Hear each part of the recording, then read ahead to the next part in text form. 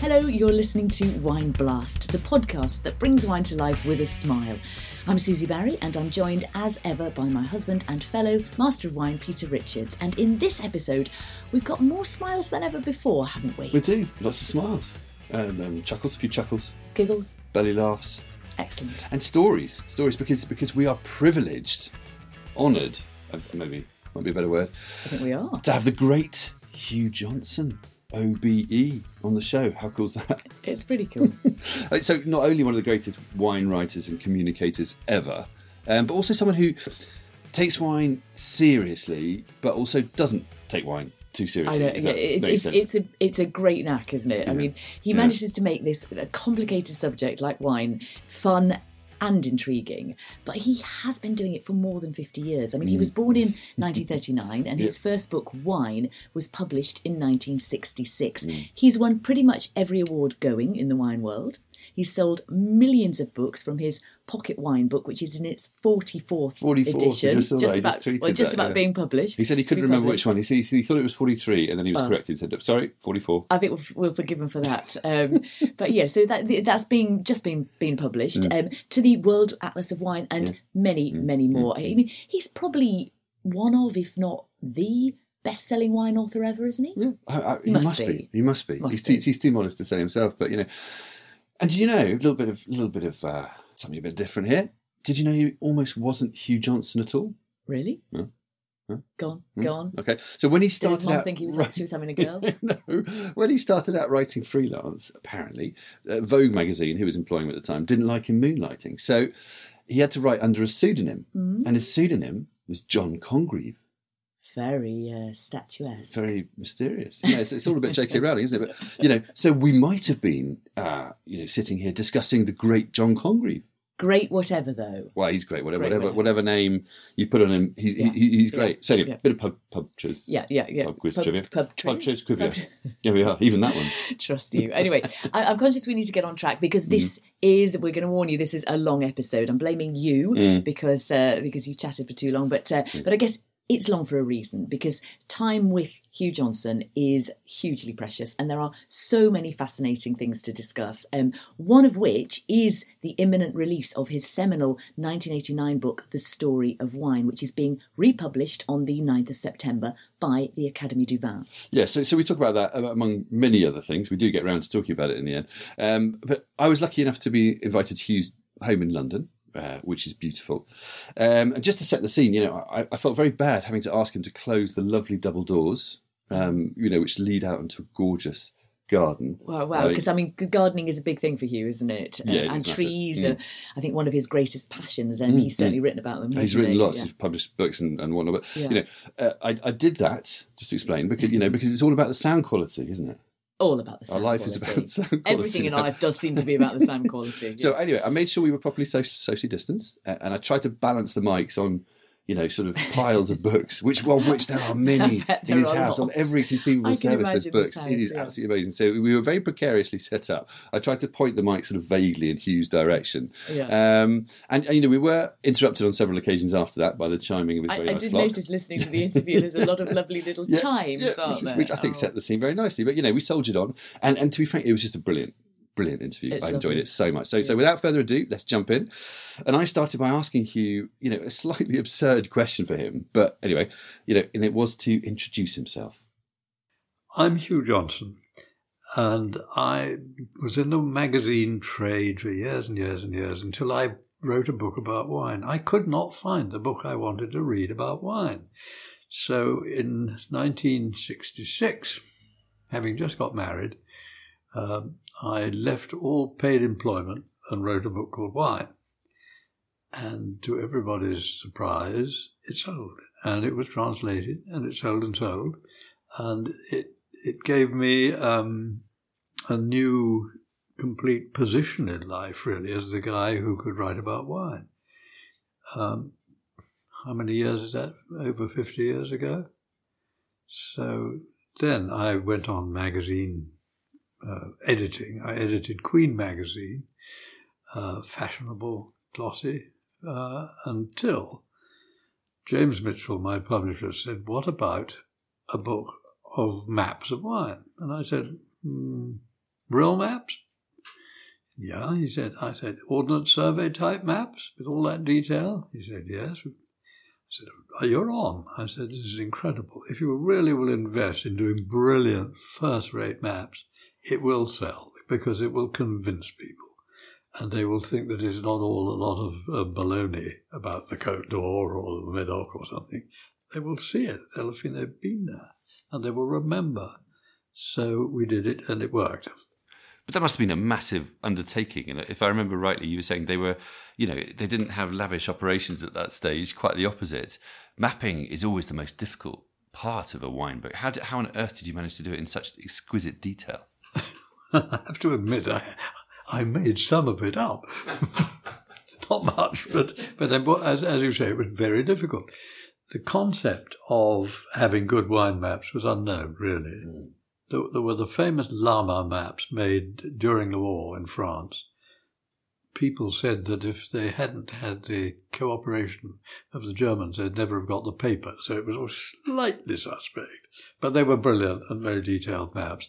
And for the Côte d'Or, they were absolutely essential. Mm. But the rest of France and the rest of the world, I mean, yes, I went to the Office International du Vin to say, what have you got that could help me? And they said, we opened a file on that about 20 years ago, and the Portuguese took it on. We'll see what's in the file. They opened it, there wasn't anything.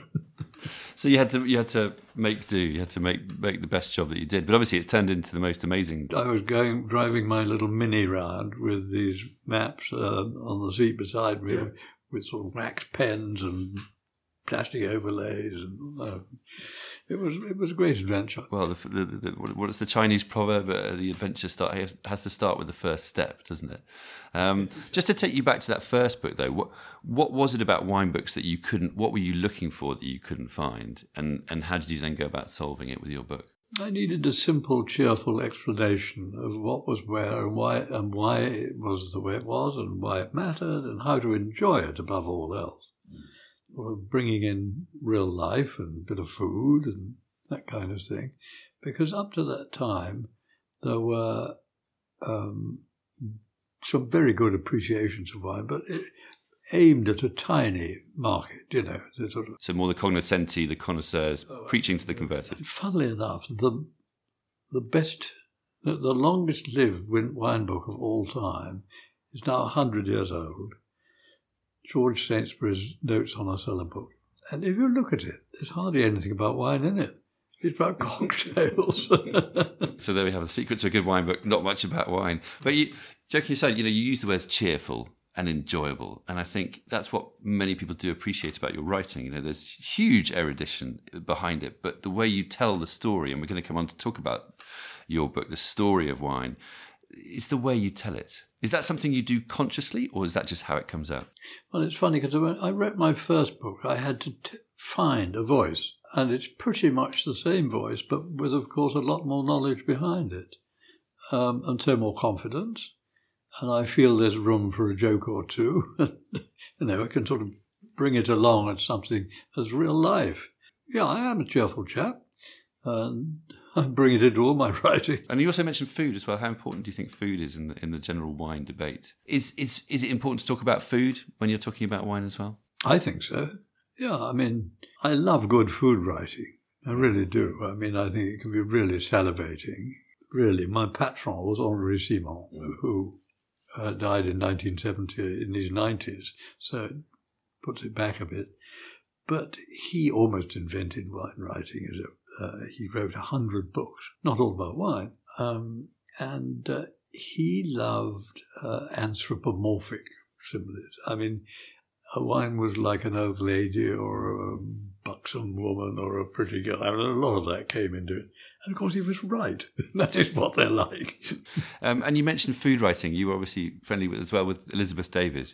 Yes, we were very good friends indeed. Oh, I mean, her writing thrills me still. Partly because she brings in so much scholarship. It's not just an opinion. It's an opinion grounded in fact and history and experience. So again, not just about food, but a bigger picture. Yes, yes, about culture.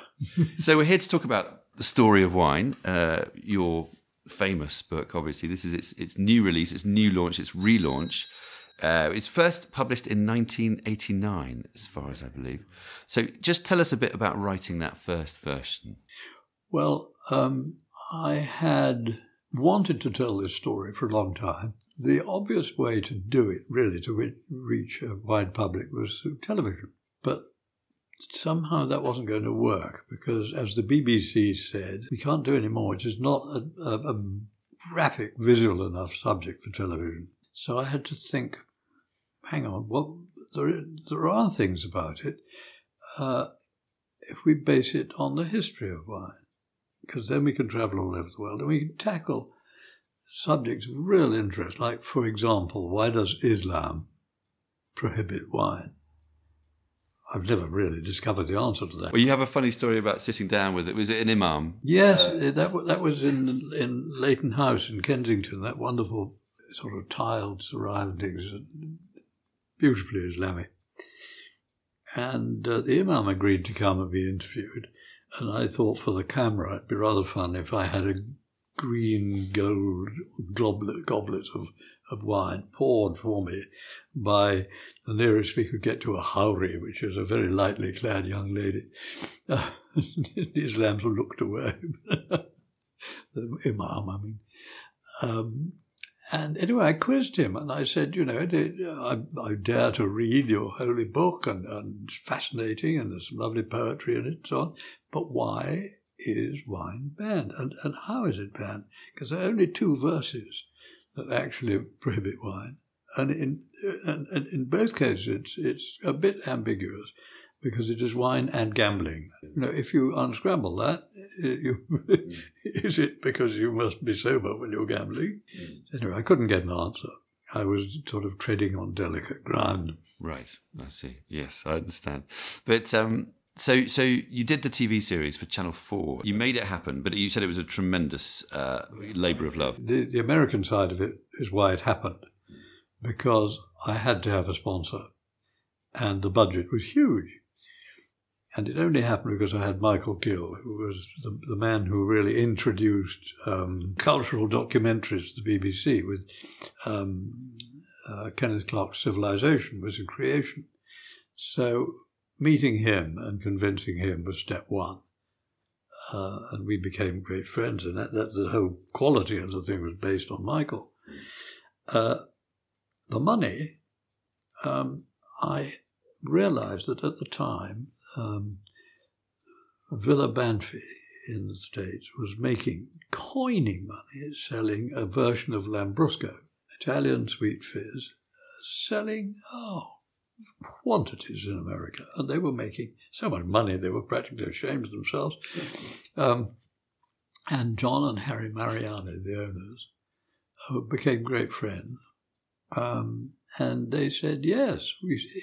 I remember John saying, we've made so much money out of the wine business, I want to give some of it back, to the tune of quite a few $1 million. So that's how it really happened. So that's how that helped you then find the budget to... And then there was a bitter moment, I must just add, which was that public broadcasting absolutely excludes mentions of sponsors. So I could go all around the world talking about, Lafite, Latour, Mondavi, Penfold, you name it. But when I came to the great Banfi winery, I couldn't say where I was. I couldn't mention the name. Because they'd helped fund it. Because they helped find it. Which is they weren't pleased about that, nor was I. So in his foreword to this new edition, Andrew Roberts, the eminent historian, says that this is an adventure story full of mysteries, art and culture, the rise and fall of empires, and a good deal of autobiography too. A celebration of a passion. What would be your summary of the book? It's summarised by the title. It's the story of wine. Sure is, actually. Yes. So not purposefully not the history of wine. No, I mean, if I called it history, I'd be attacked by every qualified historian in the world. Well, I'm not sure you would, Hugh, but anyway. Well, what's your evidence for this? And have you... Anyway. No, I wanted to tell a story, and I span it into tales, in the plural, really. I mean, the chapters are almost, it's not a book you have to read right through. You can pick up a chapter and it works as a story, I hope. So it was a joy to write and to find what I needed to make stories out of it. And what a subject. I mean, were there any particular, you said when you first came to do it, it was a story you felt like you really wanted to tell. Was there any particular aspect, any particular stories that particularly got you interested in the first place? Well, I've always been intrigued by how the grape wines were discovered. You can start with the grape varieties, although I didn't talk very much about the grape varieties. How did Cabernet Sauvignon emerge as the thing to plant? And to succeed, Malbec, which used to be the main variety in the Medoc, for example, and then you go into that and you find that in about 1800, the Régisseur, the manager of Château Latour, wrote to the owner saying, I have decided to replace Malbec with Cabernet Sauvignon in our best plot. So there was a conscious decision here. And I think it was because Malbec was either suffering from various fungi or not ripening or whatever it was. Cabernet was a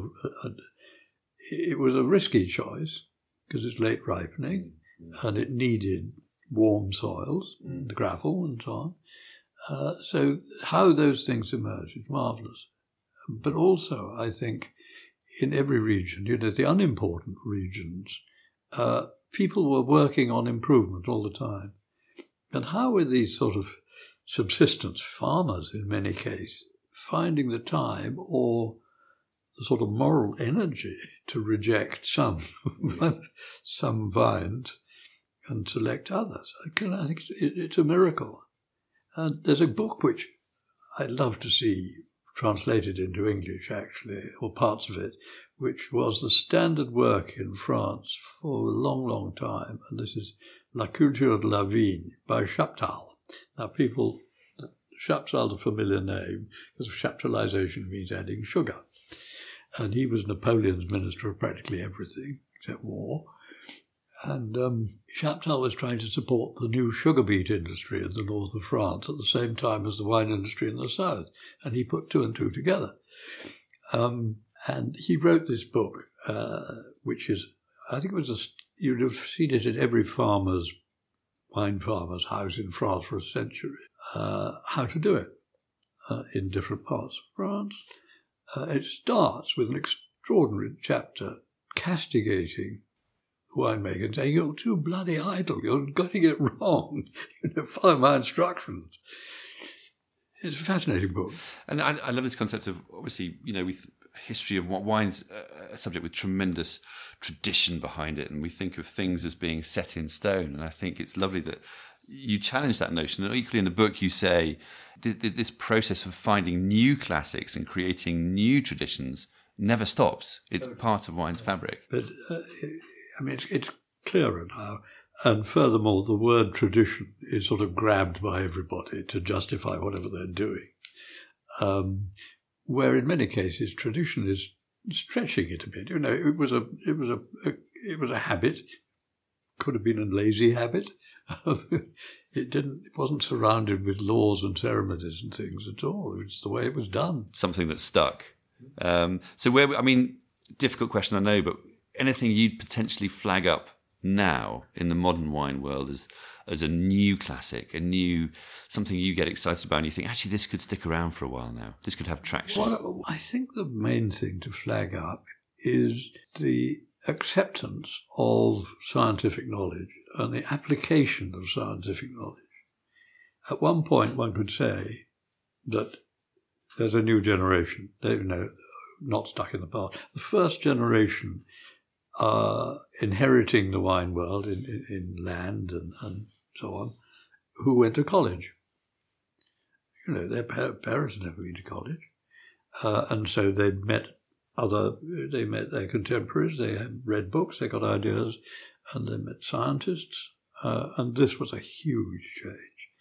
And some of them drew quite the wrong conclusions from this knowledge. Well, that's interesting. I'd go a bit further into that. Well, just to take various very. I mean, copying bad habits was very. When they seem to be modernising, a very obvious one is the use of oak. Buying expensive new oak barrels to give your wine a sort of posh gloss was wildly overdone, and people didn't realise that wine is not meant to taste of oak at all. Oak is the container for part of the process. If oak actually stains the taste, you might say, for a while, that should be one for a short period in wine's life. You know, a good wine eventually doesn't taste of oak. It's shaken off the influence of oak and it tastes of itself. But of course, at one point, because wine barrels cost so much, people wanted to make it obvious that they'd used them. So yes, they laid on the oak and charged for it. And I suppose there's the argument that people made technically very clean, pure wines, but maybe they lost a sense of the soul, a sense of place, a sense of complexity. Yes, I mean, I'm always a bit foxed by this expression, the sense of place. It's very commonly used, but how rarely does, unless you've got an experience of that taste, you know, if you've been tasting Burgundy for years, you've got a pretty good idea that the Côte de Nuits produces different wines from the Côte de Beaune, though you can get that wrong.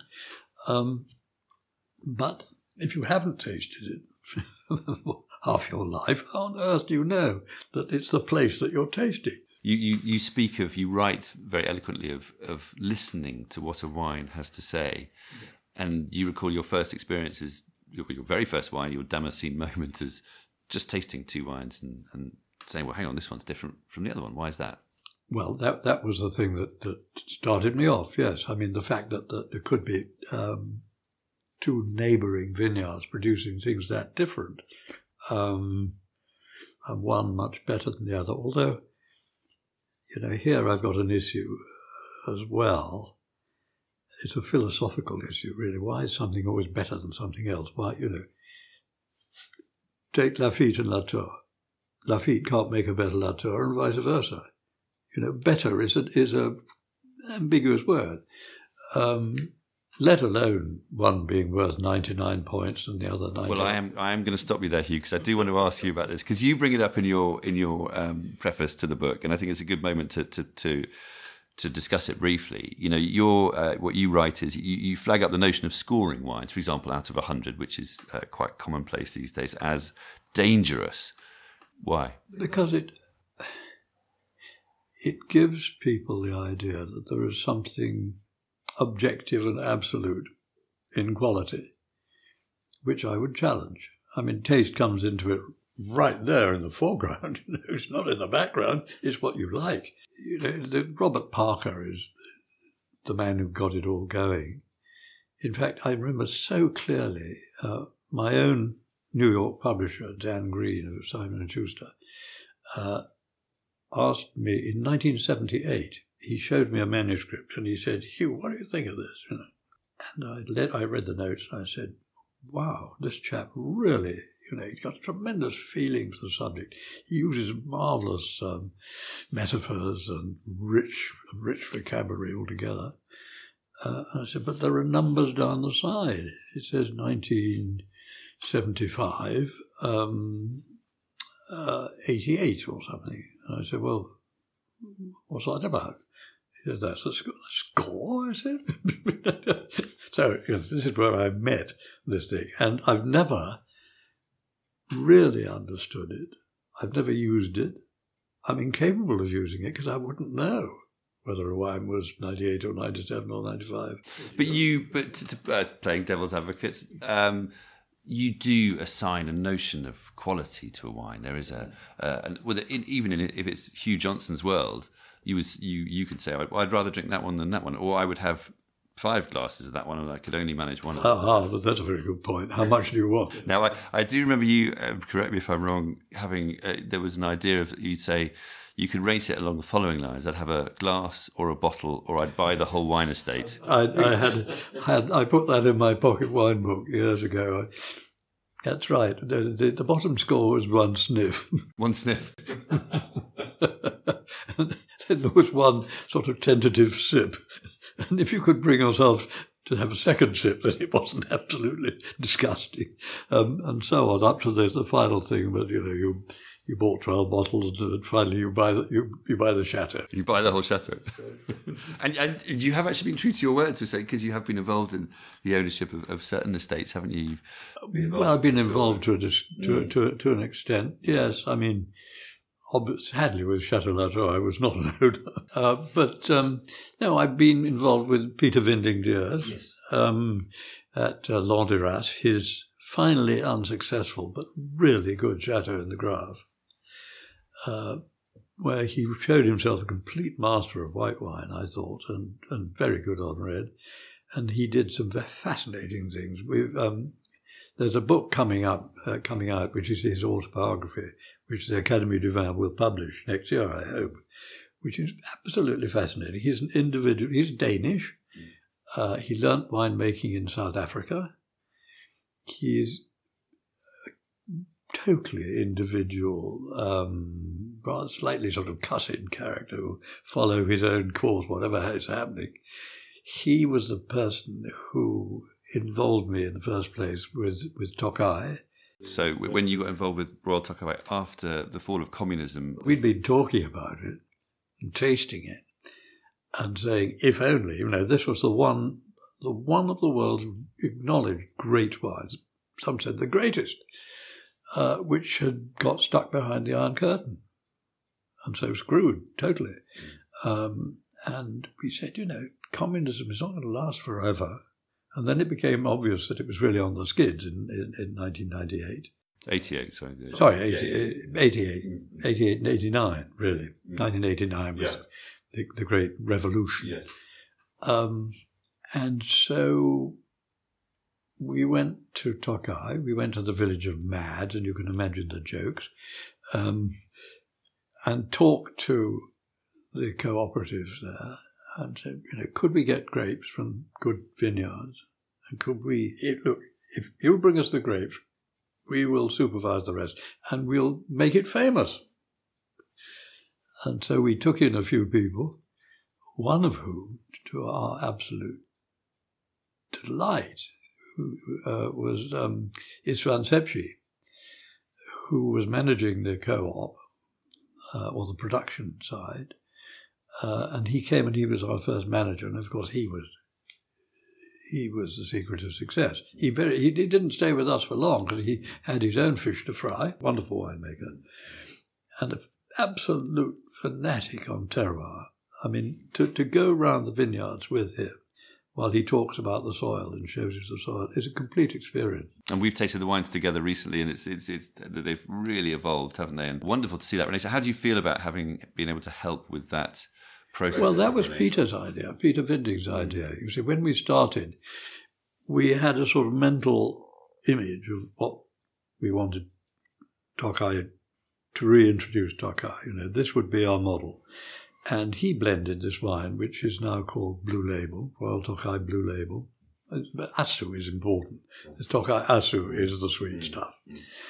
And this worked quite well, very well, really, to start with.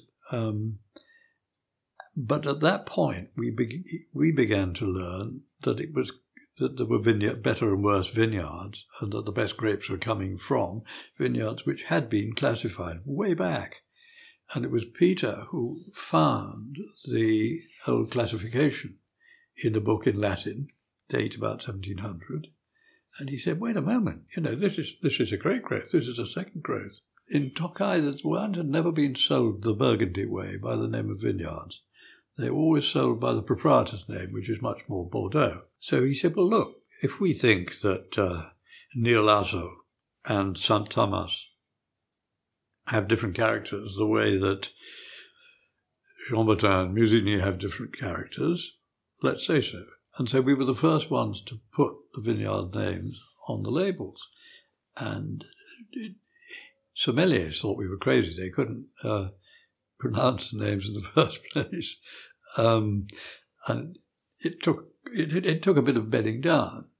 But now, Far Vintners are selling sets of these class growths. And it was it became officially a classification in 1730 or so. So it was classified before anything in France was.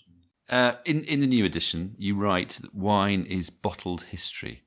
It expresses traditions, place and time as nothing else does, certainly nothing else we eat or drink. Now, taking you back a bit, in London in 1961, you drank a 1540 Stein wine from Würzburg on the River Main in Germany. What was that experience like? Well, I didn't know how incredibly privileged I was, I must say. It was a winemaker in Mayfair called Ehrmann. I mean, a wine merchant, not a winemaker, who had somehow procured this bottle from Würzburg, where there is still a bottle in the cellar, because I've seen it, of the famous 1540 vintage. And he had a wonderful story to tell about it, how it was the greatest vintage ever in Germany. It was the driest year ever. The Rhine dried up. Stonemasons were using wine instead because they didn't have any water for their mortar to build with. That's what they said. And when there were a great vintage in Germany, when that happened, they used to make a great barrel especially for it.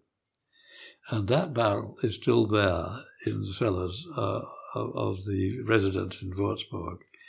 It's not the biggest barrel you've ever seen. It's only about the size of this room. But and then that was called on great occasions. They had a drop of this famous wine. And no doubt they had to top it up too, because you can't keep half a barrel, really. So one supposes that they either topped it up with the next really great vintage, or the other wheeze was to drop stones in it to keep the level up. Well, it got quite heavy with a big barrel. But what was the wine like, and what do you remember about the experience? There were about a dozen of us, so we had a tiny, tiny little glass each. And it was brown. There was something about the nose that made me think Germany. If I hadn't known Germany, maybe not. But anyway, there was a little bit of sense of place, if you like. And then it was like very old Madeira, really.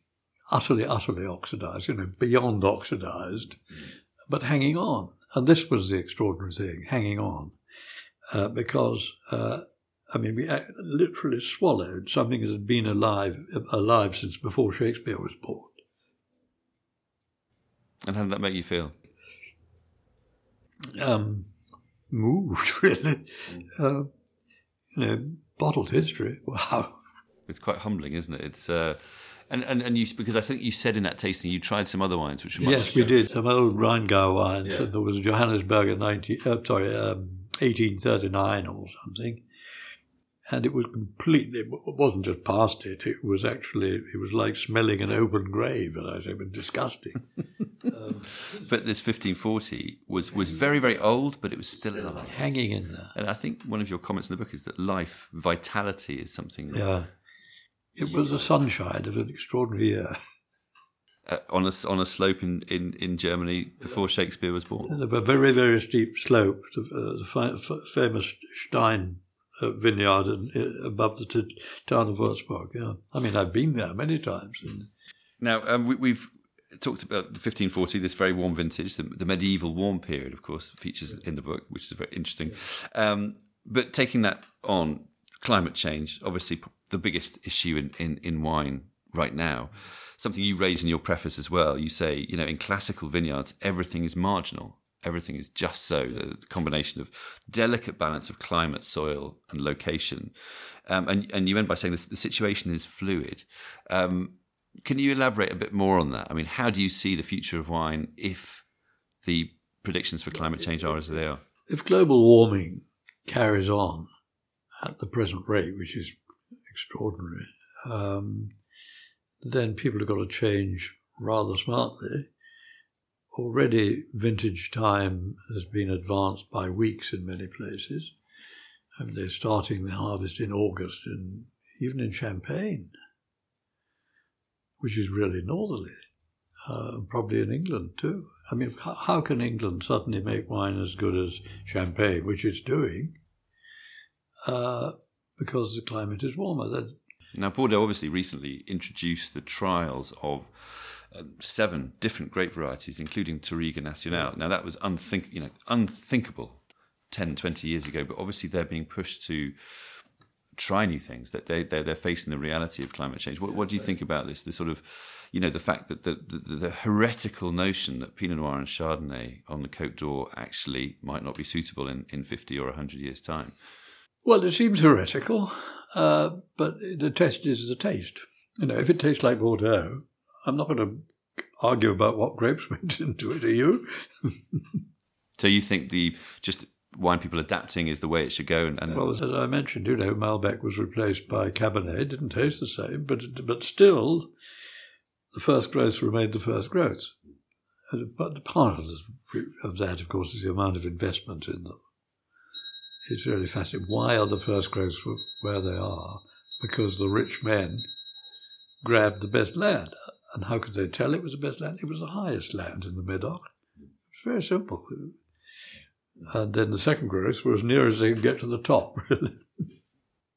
The whole business of second-hand wine was quite a new invention, really.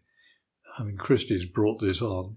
So, to talk about that a little bit, because at one point you say also, to do with the notion of scores, you say that wine has become, it's joined the tedious world of luxury goods.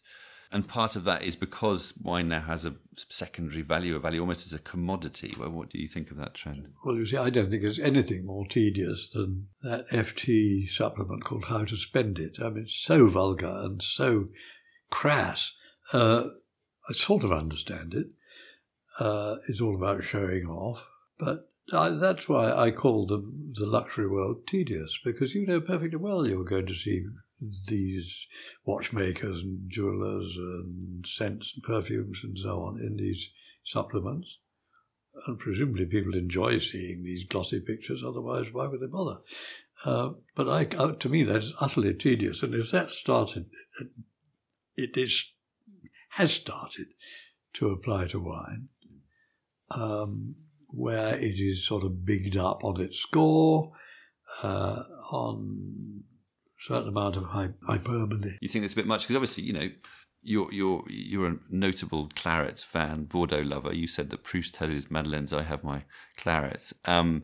It must pain you, therefore, to see the likes of Lafite and Latour, which you've mentioned, go out of sight? Oh, yes, it does. It reflects far, far more than the quality of the vineyard. Let's put it that way. And the things that it reflects are not very desirable things, to me. And yet, I'm steeped in Latour. I love it, and I was lucky enough to actually work there for a bit. That flavour, the flavour of that vineyard, is the proof of that terroir really means something. I can't say that about all of Bordeaux or any other chateau, but it is priceless and irreplaceable, although it's not priceless, because you see they've got the second wine, Le Fort, and the third wine, Pauillac, which still has that taste. An element of it. It's like the Grand Vin water, up to a point. But for the Grand Vin, most wine lovers probably couldn't afford it. It's very difficult, especially now. Moving on to another sort of recent modern thing, we had there was a big Twitter conversation which you very kindly joined in about no and low alcohol wine. Younger people these days seem to be drinking less and less. In this debate on Twitter, you masterfully and very simply commented, I have a spritzer and no one seems to mind, which I thought was a wonderful intervention. One of my favourite quotes from you of all time is that sobriety is a relatively recent invention. Do you think, with young people just drinking less and less, that we're in danger of taking things a bit too seriously? Gosh, I don't know the answer.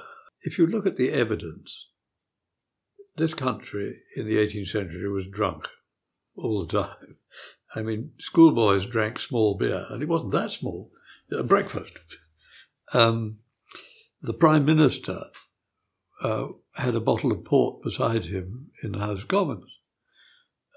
William Pitt is supposed to have drunk 6 bottles of port a day, and he was anemic as 14, and the doctor recommended a pint of port a day. So they were drunk all the time. And when William Hague was writing his biography of Pitt, He asked me how drunk I thought he was. We had a lunch at Berry Brothers to discuss this. And what was your conclusion about how drunk? Well, we made allowances. We sort of said, right, well, it was only a pint bottle. It wasn't a whole bottle. And it was not fortified quite as much as modern port. Maybe it was like drinking half a bottle of Chateauneuf du Pape. Well, that wouldn't exactly get you... Wouldn't get you paralytic, but you'd certainly be a bit merry. I mean, you'd be a bit merry. But you don't think this was a barrier to human progress and a terribly bad thing? It was a barrier, but they jumped it. They got round it. I don't know. The evidence all is that people were sozzled most of the time. Talking about English wine, you mentioned it briefly in passing before as well. What's your take on English wine? I'm so excited by it. I mean, honestly, I'm drinking more English bubbles than French ones now, easily. I mean, I'm thrilled by it. We'll have a glass in a moment. Oh, gosh. Exciting. Better wrap this up quickly. And what about the still wines as well? Yes. I mean, the briskness is a thing, and that's emphasised by the bubbles, and it just suits, so far, it suits English wine brilliantly. I think there are one or two, I hope several, vineyards that are distinguishing themselves now. I mean, we've got a bit of what might eventually be a Côte d'Or in Kent, I think. Kitts Coty is a vineyard near Maidstone, which can make really very considerable white wines, Chardonnay or Bacchus. They've got all the dimensions of a great wine to me. I mean, on the Downs, north and south, there will be places like that. And the Thames Valley. I mean, there's lots of those escarpments where it could happen. It is wonderful. And it's great to see. It's rare in wine that things happen fast, isn't it? But it seems to be that England and Wales have really come on so fast in the last 10 years. Yeah. I mean, Wales always gets included out of courtesy, I think. I mean, I'm very fond of Wales. We go to Wales 4 times a year. But let's talk about English wine. A couple of last questions. We're now in a world beset by COVID, whatever you want to call it, coronavirus. Difficult question, but how do you think this will change wine? You've written about wine fundamentally being a social game. We're obviously seeing a sort of easing of lockdown, but how do you think this will change wine? In the longer term, this horrible disease will disappear and it won't be a problem. How long? No, we'll get over it. And I don't think it will leave a mark on wine except as a blip. So last question, what's next for Hugh Johnson? What are the next projects coming up? Your project. I mean, I'm thrilled that my story of wine is coming out again, because 30 years later, I had to think very hard, is this still a valid book? And then it's more valid than ever, actually. Because not because of its conclusions, but because of its evidence of how we are where we are. And it's fun besides. It's a great story. At the same time, I continually write about gardening, plants and trees. I'm a forester. I've got some woodland in Wales, which I love. And I'm just as fascinated by that aspect of plant life and the beauty of plant life, if you like. I mean, wine is an expression of an aspect of the beauty of nature. And so are the flowers we grow, and so are the trees we grow. And forestry has something in common with wine. You take a very long-term decision when you decide what to plant in a wood. If you plant conifers, softwood, you're looking at 40 or 50 years, like laying down a grapevine. If you plant oak, you're talking about 150 years, slightly different. But if you can convince yourself that is the right thing in the terroir that you have, and that it will make a fine product long after you're dead, well, there's a great deal of satisfaction in that too. So I did ask the Twitter sphere for their questions to put to you. One person came back with quite a difficult question, which was very simply, trees or vines? Both. That's sort of getting round the issue, but I'll let you get away with that one. Hugh Johnson, thank you very much indeed. Well, thank you, Pete. It's been great fun talking to you. There are so many things I'd love to follow up on or discuss after listening to that. I mean, Hugh making stuff up for the first World Atlas of Wine, it's just brilliant. It's genius, isn't it? I mean, so funny. I'm sure it wasn't very much, but it is quite funny. I mean, Elizabeth David, imagine being friends with Elizabeth David. Probably quite scary, but, interesting. Scoring wine, his opinion on that, really interesting. Yeah. And then wine is a tedious luxury goods. Interesting. There are so many things. But let's face it, this is already a long podcast, and I think we could just leave it there for now, and we can carry on the discussion elsewhere, either in subsequent podcasts or all of us on social media, whatever. Yeah, let's have a big debate. But one thing I am dying to know, which is important to me, and you haven't told me, you didn't mention this, which English wine did Hugh serve you after the interview ended? Yeah, I know. Well, can I just say before I say, what a brilliant, what an artful... What an elegant way of bringing an interview to a close. Telling you it's time to end. I need a drink. Offering the prospect of a delicious, English fizz. It's fantastic. I was powerless to resist. I had to end it. I had to wrap it up. Even though I still wanted to ask him hundreds of questions, and follow up on all the points I think you're referring to. That was just it. Anyway, answering your question, it was Dermot Sugrew's Zodo, his zero dosage Sussex fizz, which was amazing. Fantastic, we're big fans of Dermot. He makes the wine at Whiston, and also for quite a few other people, including his own project actually, which is great, Sugrew South Downs. So how was Zodo tasting? Well, it was beautiful. I mean, it might have been the mood, the atmosphere, the place. It certainly might have been. It could have been, and I think it's fair to say, and as we've discussed before, we remain entirely unconvinced about low dosage for English fizz. Which is why I'm interested in. Yeah, because I think we think some of it is quite marketing led, and it can actually fundamentally affect the balance and the age worthiness of the wine in ways that aren't good. But this one, it was delicious. So, hats off to Dermot. Well done. Thanks again to Hugh as well. We also had found time for a cheeky Syrah from Sicily, made by Peter Vinding Deers, Hugh's great friend who he refers to in the podcast. So all round it was a fascinating and actually Happy Monday. Pretty delicious visit. Yeah, so it seems. I think I'll be doing the next interview. Anyway, that's time to wrap up. Thanks to Hugh Johnson and to you for listening. If you like what you've heard, then please do leave a rating and review on your platform of choice. As you know, it really helps and we massively appreciate it. The Story of Wine costs £30 and is published on the 9th of September, as we said, by Académie du Vin. So that's www.academieduvinlibrary.com, and you'll also find it on Amazon. You can pre-order now, and there will also be an ebook available at $9.99 in due course. So until next time, cheers.